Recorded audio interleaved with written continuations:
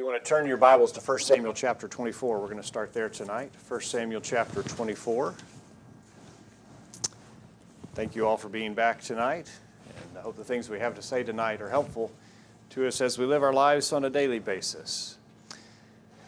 Well, as you know, last Wednesday night I was not here. I was preaching for the congregation at Parkway.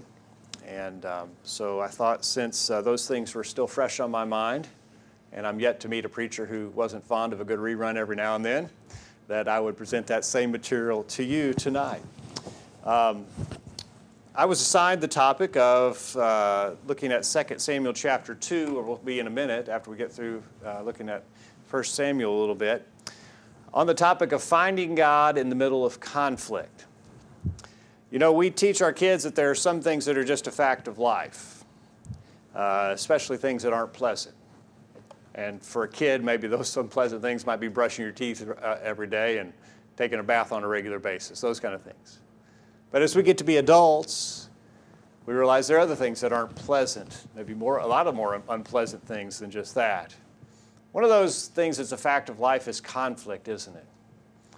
Conflict between people is a fact of life. As much as we try to avoid it, there's going to be conflict in our life from time to time. And one of the facts about the fact of life of conflict is that conflict's very challenging. You should in the middle of a conflict. And if you're like me and you look back in your past, you're likely to say that you failed miserably at that challenge of maintaining the right attitudes and behaving like you should in the middle of conflict. Tonight, let's look at how we can behave and how we can maintain the correct attitudes by looking to the Scriptures, to look to God's instruction and God's guidance on how to handle conflict. And I think we can do that by looking at someone who handled conflict admirably in his life, and that being David. In the passage that Joseph just read for us, God said about David that he was a man after his heart. God gave David an incredible commendation. Let's look at how he handled conflict and see what we can learn about it in our life. Before we get to the text of the lesson, we need to start back, as I told you, in 1 Samuel chapter 24, to learn something about conflict in general and our preparation for that. And that is that we should not wait for the conflict to get here before we start to prepare. David's life was a life of preparation for dealing with conflict. There are some things in life that you don't give a lot of preparation for. For example, you probably haven't given a lot of thought about what you're going to eat for lunch tomorrow while you're out running errands. Don't give a lot of thought to that. On the other hand, you do give a lot of thought if you're hosting Thanksgiving dinner, don't you? There's a lot of thought that goes into that. There are other things that you don't give a lot of thought for. Maybe changing out the light bulb in the kitchen over the kitchen sink. You don't do a lot of preparation for that. When it comes, you change it out when it blows out. But remodeling the kitchen, that's something you do a lot of preparation for. Conflict and handling conflict is one of those things that we need to be preparing for ahead of time. We need to be working on ourselves before the conflict arrives. Look at 1 Samuel chapter 24. Look at 1 Samuel chapter 24 to see how David had been living his life and sets the stage for the conflict he's going to incur as we go into 2 Samuel chapter 2. In 1 Samuel chapter 24, Saul is trying to hunt down David. David has been running from Saul because Saul realizes that David will be king one day and he wants to cut him down and finish him off so that he does not have to worry about him being a threat to the throne. In 1 Samuel chapter 24, begin reading in verse 1. Now it happened when Saul had returned from following the Philistines that it was told him, saying, "Take note, David is in the wilderness of En-Gedi."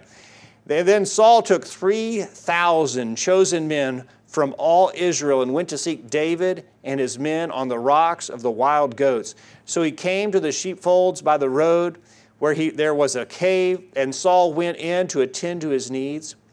David and his men were staying in the recesses of the cave. Then the men of David said to him, "This is the day of which the Lord said to you, Behold, I will deliver your enemy into your hand, that you may do to him as it seems good to you." And David arose and secretly cut off a corner of Saul's robe. Now it happened afterward that David's heart troubled him because he had cut Saul's robe. And he said to his men, "The Lord forbid that I should do this thing to my master, the Lord's anointed, to stretch out my hand against him, seeing he is the anointed of the Lord." David was being hunted down by Saul. He had had the opportunity to kill Saul and get rid of this problem in his life. And what did he do? Instead, he just cut a corner of his robe off. The king, the Lord's anointed. He said, I shouldn't have even done that to the king, the Lord's anointed. David had been preparing for conflict throughout his life so that he was able to handle it admirably. We can take great lessons from David in this regard. We need to be working on our attitudes and our heart so that when conflict arises, we're prepared to handle it. I'm afraid too often we're careless about our faith. We don't nourish it like we should. And so when difficult times come, we're not prepared and we don't handle them like we should. I think it's clear from David that he was working on his faith. He was working to make sure that he was prepared for whatever came in his life. And this preparation is going to be the foundation for what we notice throughout our story tonight. Get over now into 2 Samuel chapter 2. In 2 Samuel chapter 2, beginning reading in verse 1, and we're going to find here that conflict can occur in spite of our best efforts to be kind to the other party. We can still have conflict even though when we're trying our best to treat the other person like we should. 2 Samuel chapter 2, verse 1, Saul is now dead. And David, it happens after this, that David inquired of the Lord, saying, "Shall I go up to any of the cities of Judah?" 2 Samuel chapter 2, verse 1. And the Lord said to him, "Go up," David said. "Where shall I go up?" And he said, "To Hebron." So David went up there, and his two wives also, Ahinoam the Jezreelitess, and Abigail, the widow of Nabal the Carmelite. And David brought up the men who were with him, every man with his household. So they dwelt in the cities of Hebron. Then the men of Judah came, and there they anointed David king over the house of Judah. And they told David, saying, "The men of Jabesh-Gilead were the ones who buried Saul." So David sent messengers to the men of Jabesh-Gilead and said to them, "You are blessed of the Lord, for you have shown this kindness to your Lord, to Saul, and have buried him. And now may the Lord show you kindness and show kindness and truth to you. I also will repay you this kindness because you have done this thing. Now therefore let your hands be strengthened and be valiant, for your master Saul is dead. And also the house of Judah has anointed me king over them." But added him over to Maher, commander of Saul's army, took Ishbosheth the son of Saul and brought him over to Mahanaim, and he made him king over Gilead, over the Asherites, over Jezreel, over Ephraim, over Benjamin, and over all Israel. Ishbosheth, Saul's son, was 40 years old when he began to reign over Israel, and he reigned 2 years. Only the house of Judah followed David. David was the anointed of God. He was the rightful king. And he had tried to be nice to these people, and instead they anoint Ishbosheth as their king. They reject him. He was rejected in spite of his efforts to be kind. Has this ever happened to you? Someone who is really difficult to deal with, and you realize that they were a challenging personality perhaps, and you went out of your way to be nice and to be kind and to treat them the way that you should, and they still turn around to do things to hurt you, in spite of your best efforts to be kind. This is difficult and challenging, isn't it? And it can cause us to want to be discouraged and tempt us to give up. But the Bible says that there are some conflicts that are beyond our control. In Romans chapter 12, verse 18. In Romans chapter 12, verse 18, we read, "If it is possible, as much as depends on you, live peaceably with all men." We need to try to be peaceful with all men. But notice what it says, if it is possible. That indicates that there are times when it's not going to be possible to be peaceful with all men. As much as is possible with us, we need to live peaceable. But you know what? I'm only responsible for 50% of the equation, aren't I? The other 50% is controlled by the other party. And there are maybe times when I'm dealing with another party who's not willing to live peaceably with me. But if there's conflict, I want to tell you that a Christian must not be the cause of the conflict. I need to live peaceably as much as possible. And if there's going to be conflict, if there's going to be friction, it's going to be on the part of the other person, right? I'm going to treat the other person like I should. But that doesn't mean that there might not be conflict, even if I'm trying my best to make sure that it doesn't happen. Our behavior, we need to note, is independent of the other party. I have to be kind regardless of how the other party is treating me. I have to be kind. It won't always work being kind. It won't always make there not be conflict, but I can't be discouraged. Conflict can occur in spite of my best efforts to be kind. And furthermore, as we go on in the book of 2 Samuel, beginning with verse 11, we learn that when we fight, both sides lose.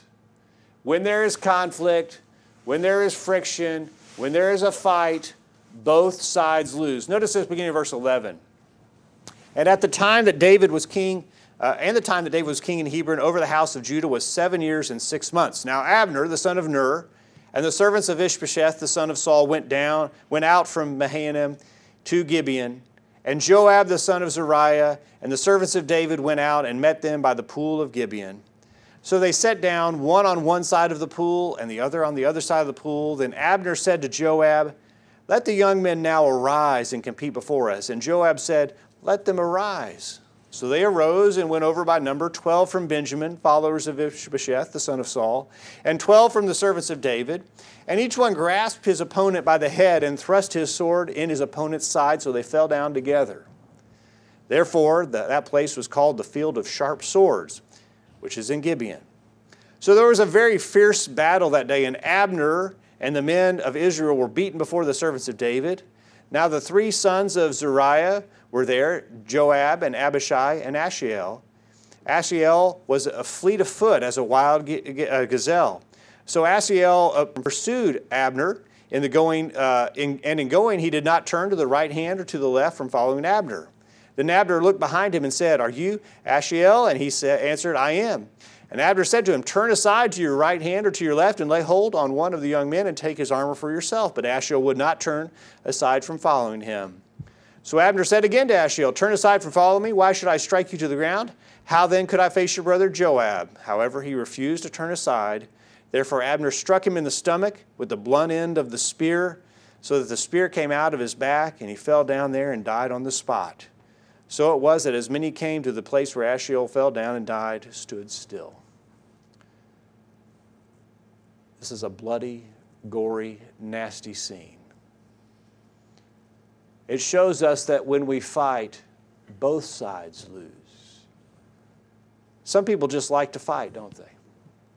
Some people are just itching for a fight. You've probably known people like that in your life. People who are just ready to fight on an instant. But maybe it was because of the bad attitudes that they harbored. Attitudes of envy and jealousy and bitterness and hatred. But they were ready to fight at an instant. There are people like that.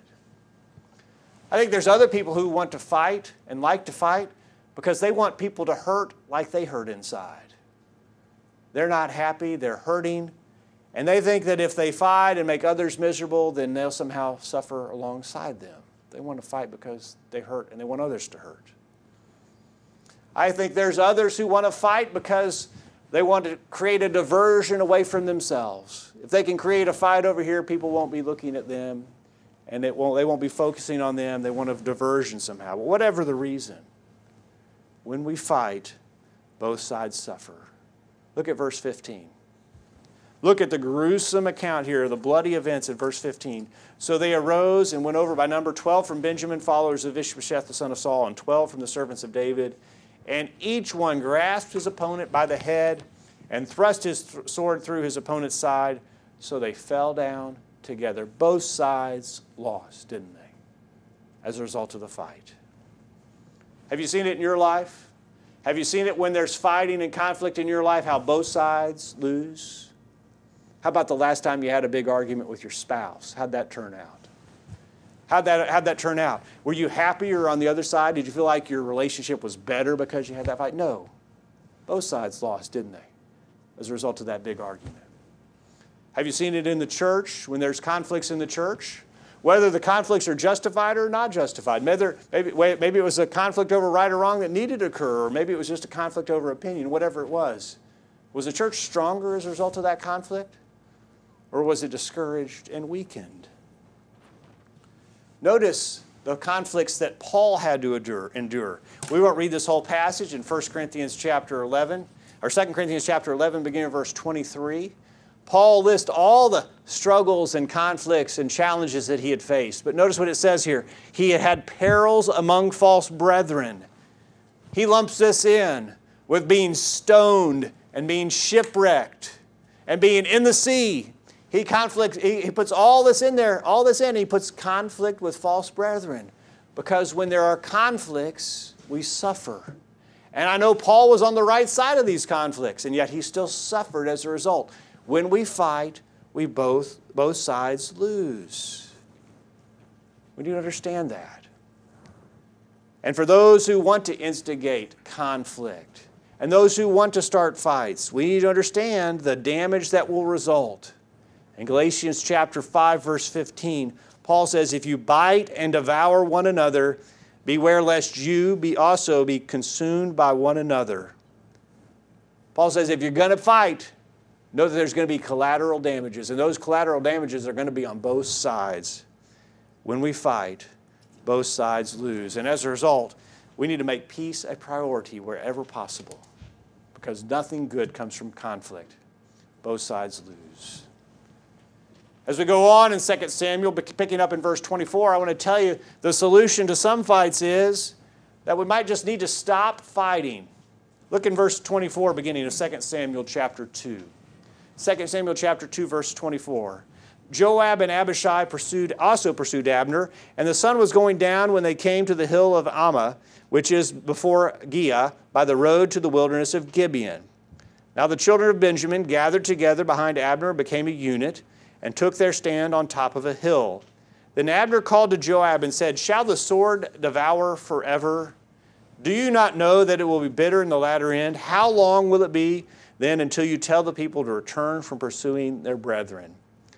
And Joab says, as God lives, unless you had spoken, surely by morning all the people would have given up pursuing their brethren. So Joab blew a trumpet, and all the people stood still and did not pursue Israel anymore, nor did they fight anymore. Joab was convinced they needed to stop fighting, and he blew a trumpet. There are some times that we just need to stop fighting. And we're not saying that we just need to accept error. No, if error is involved, Jude verse 3 tells us we can't accept that, and we must have conflict if someone is bringing in error.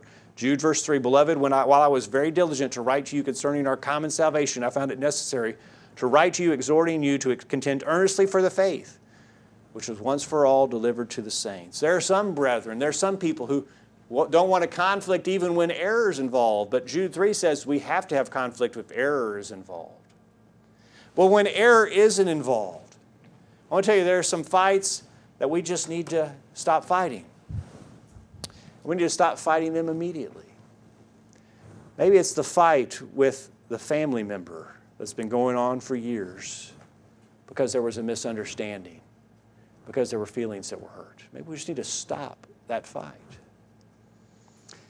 Maybe it's the fight that goes on with our spouse because we're trying to prove that we were wrong and he or she was, or we were right and he or she was wrong.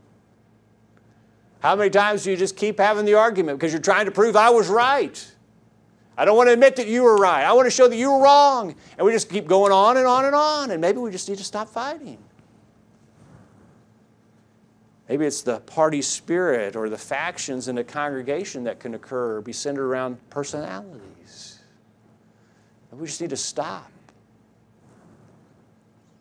Maybe it's arguments over matters of judgment and opinion. When there's fights and conflicts over judgment and opinion, the solution to that might be just stop. Look at verse 28 again. So Joab blew a trumpet, and all the people stood still and did not pursue Israel anymore, nor did they fight anymore. When we're fighting senseless fights, and we're having arguments and conflicts over things that don't matter, Somebody needs to be man enough to blow a trumpet and say, enough's enough. We don't have to fight over this. You don't have to win. You don't have to prove the other person wrong. You don't have to somehow save face or save your reputation. We just need to stop fighting. You ever heard someone say you might win the battle and lose the war? You ever seen that happen? You won the fight, but the relationship's forever tarnished. Have you ever had to do this with your kids? They're squabbling and fighting and fussing, and you're trying to get their attention, and they just keep on going. And finally you have to yell, stop! Quit! I don't care who touched whose toy and who went in whose room. Just stop the fighting. And sometimes as adults, we need to just stop. Stop the little bitter picking and fighting and just stop. Sometimes the solution is just to stop fighting. And as we go on in 2 Samuel chapter 3, drop down to 2 Samuel chapter 3, verse 6, David's going to illustrate to us how important it is to understand that vengeance is not ours. We do not have to get back. In fact, we cannot get back. In 2 Samuel chapter 3, verse 6, 2 Samuel chapter 3, verse 6, and it was so, while there was a war between the house of Saul and the house of David, that Abner was strengthening his hold on the house of Saul. And Saul had a concubine whose name was Rizpah, the daughter of Aiah. So Ishbosheth said to Abner, why have you gone in to my father's concubine? Then Abner became very angry at the words of Ishbosheth and said, am I a dog's head that belongs to Judah? Today I show loyalty to the house of Saul your father, to his brothers and to his friends, and have not delivered you into the hand of Saul or David, and you charge me today with a fault concerning this woman. May God do so to Abner, and more also if I do not do for David as the Lord has sworn to him, to transfer the kingdom from the house of Saul and set up the throne of David over Israel and over Judah from Dan to Beersheba. And he could not answer Abner another word because he feared him. So apparently Ishbosheth is leveling a false claim. He's trying to slander and smear Abner and claim that he's done something he shouldn't have done. And so Abner says, okay, enough of that. I'm going to David's side. And so he does go to David's side. He says he's going to transfer the kingdom of David from Dan to Beersheba, the whole thing, all of it, from Dan to Beersheba. It's going over to David. Verse 12, then Abner sent messengers on his behalf to David, saying, whose is the land? Saying also, make your covenant with me. I will make a covenant with you. But one thing I require of you, you shall not see my face unless you first bring Michal, Saul's daughter, when you come to see my face.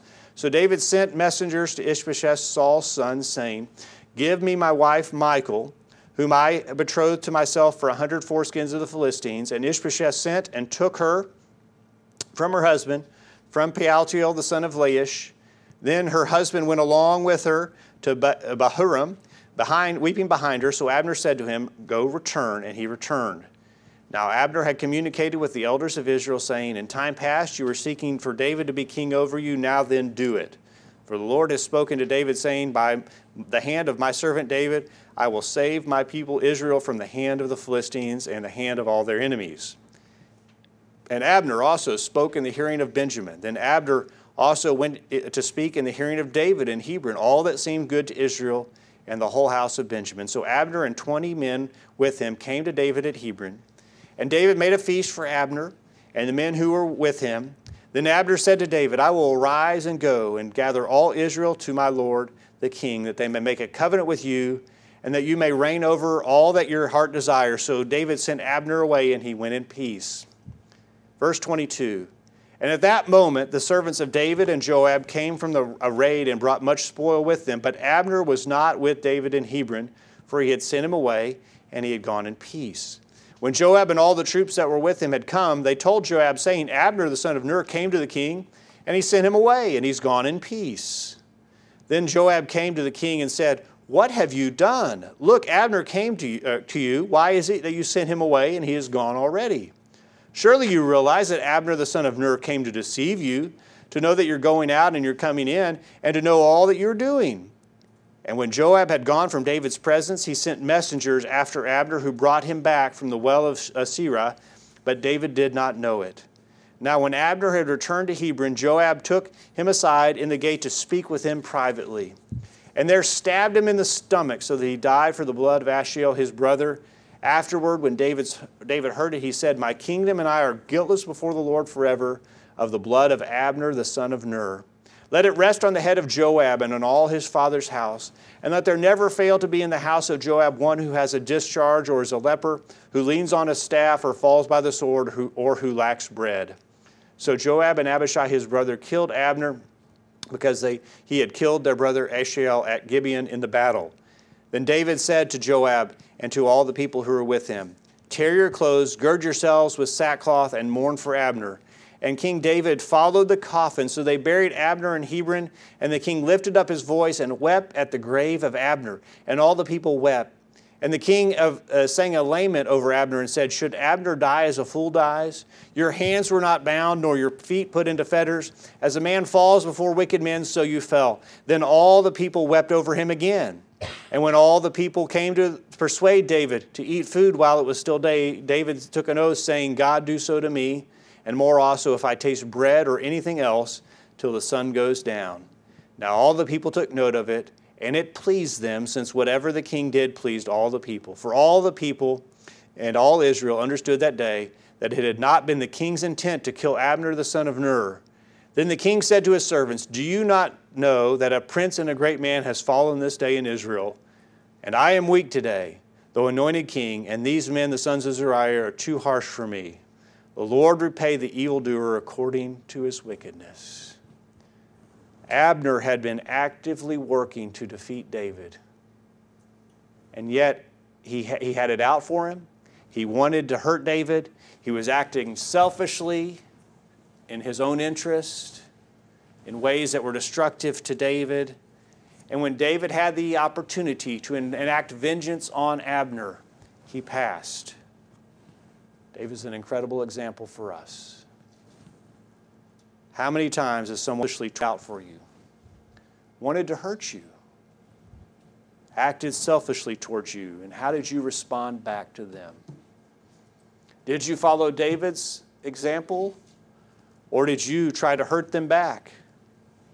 Did you try to find an opportunity to make them look bad to others? Did you gossip and slander them? Did you try to take vengeance in some way on the person who'd hurt you? Notice what David's attitude was. Look back in verse 39.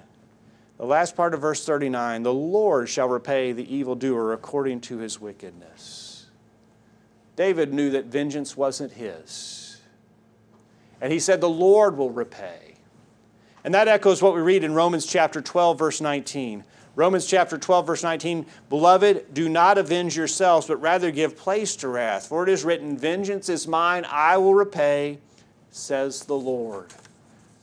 The Lord says, "Vengeance is mine." It's not my vengeance. It's God's is to get vengeance, not me.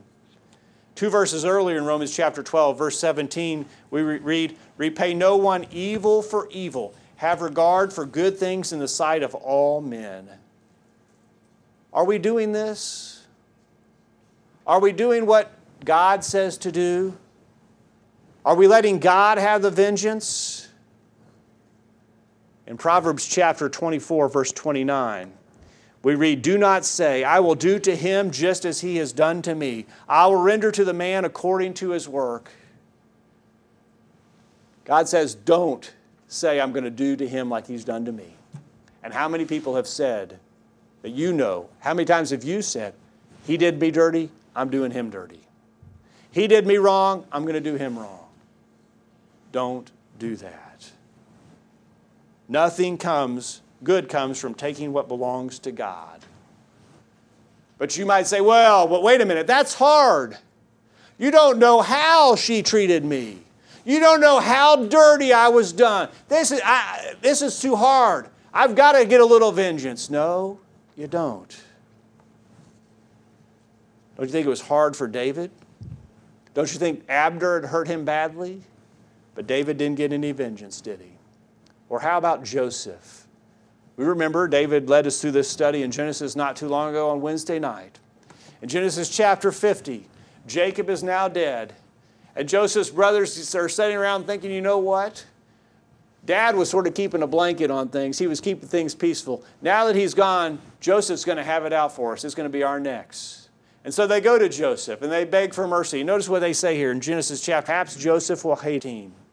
When Joseph's brothers saw that their father was dead, they said, perhaps Joseph will hate us and may actually repay us for all the evil which we did to him. So they sent messengers to Joseph, saying, before your father died, he commanded, saying, thus you shall say to Joseph, I beg you, please forgive the trespass of your brothers and their sin, for they did evil to you. Now please forgive the trespass of the servants of the God of your father.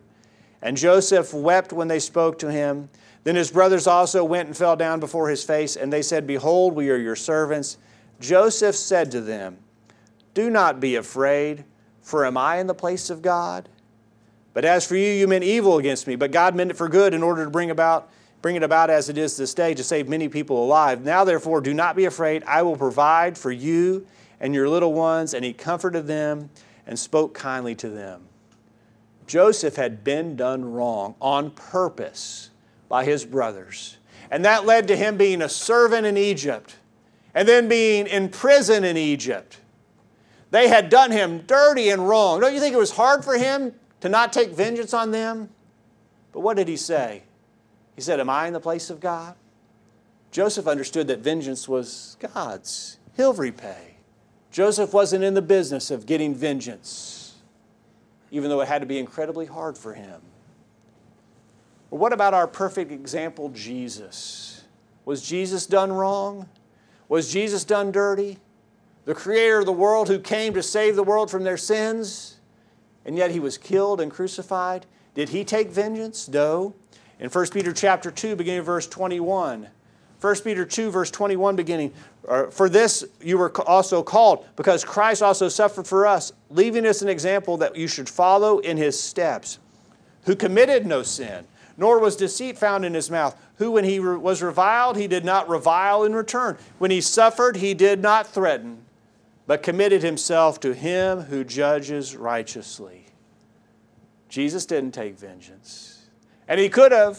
All it would have taken would be one word, right? And he could have just wiped them all out. But he didn't take vengeance. And he's our example.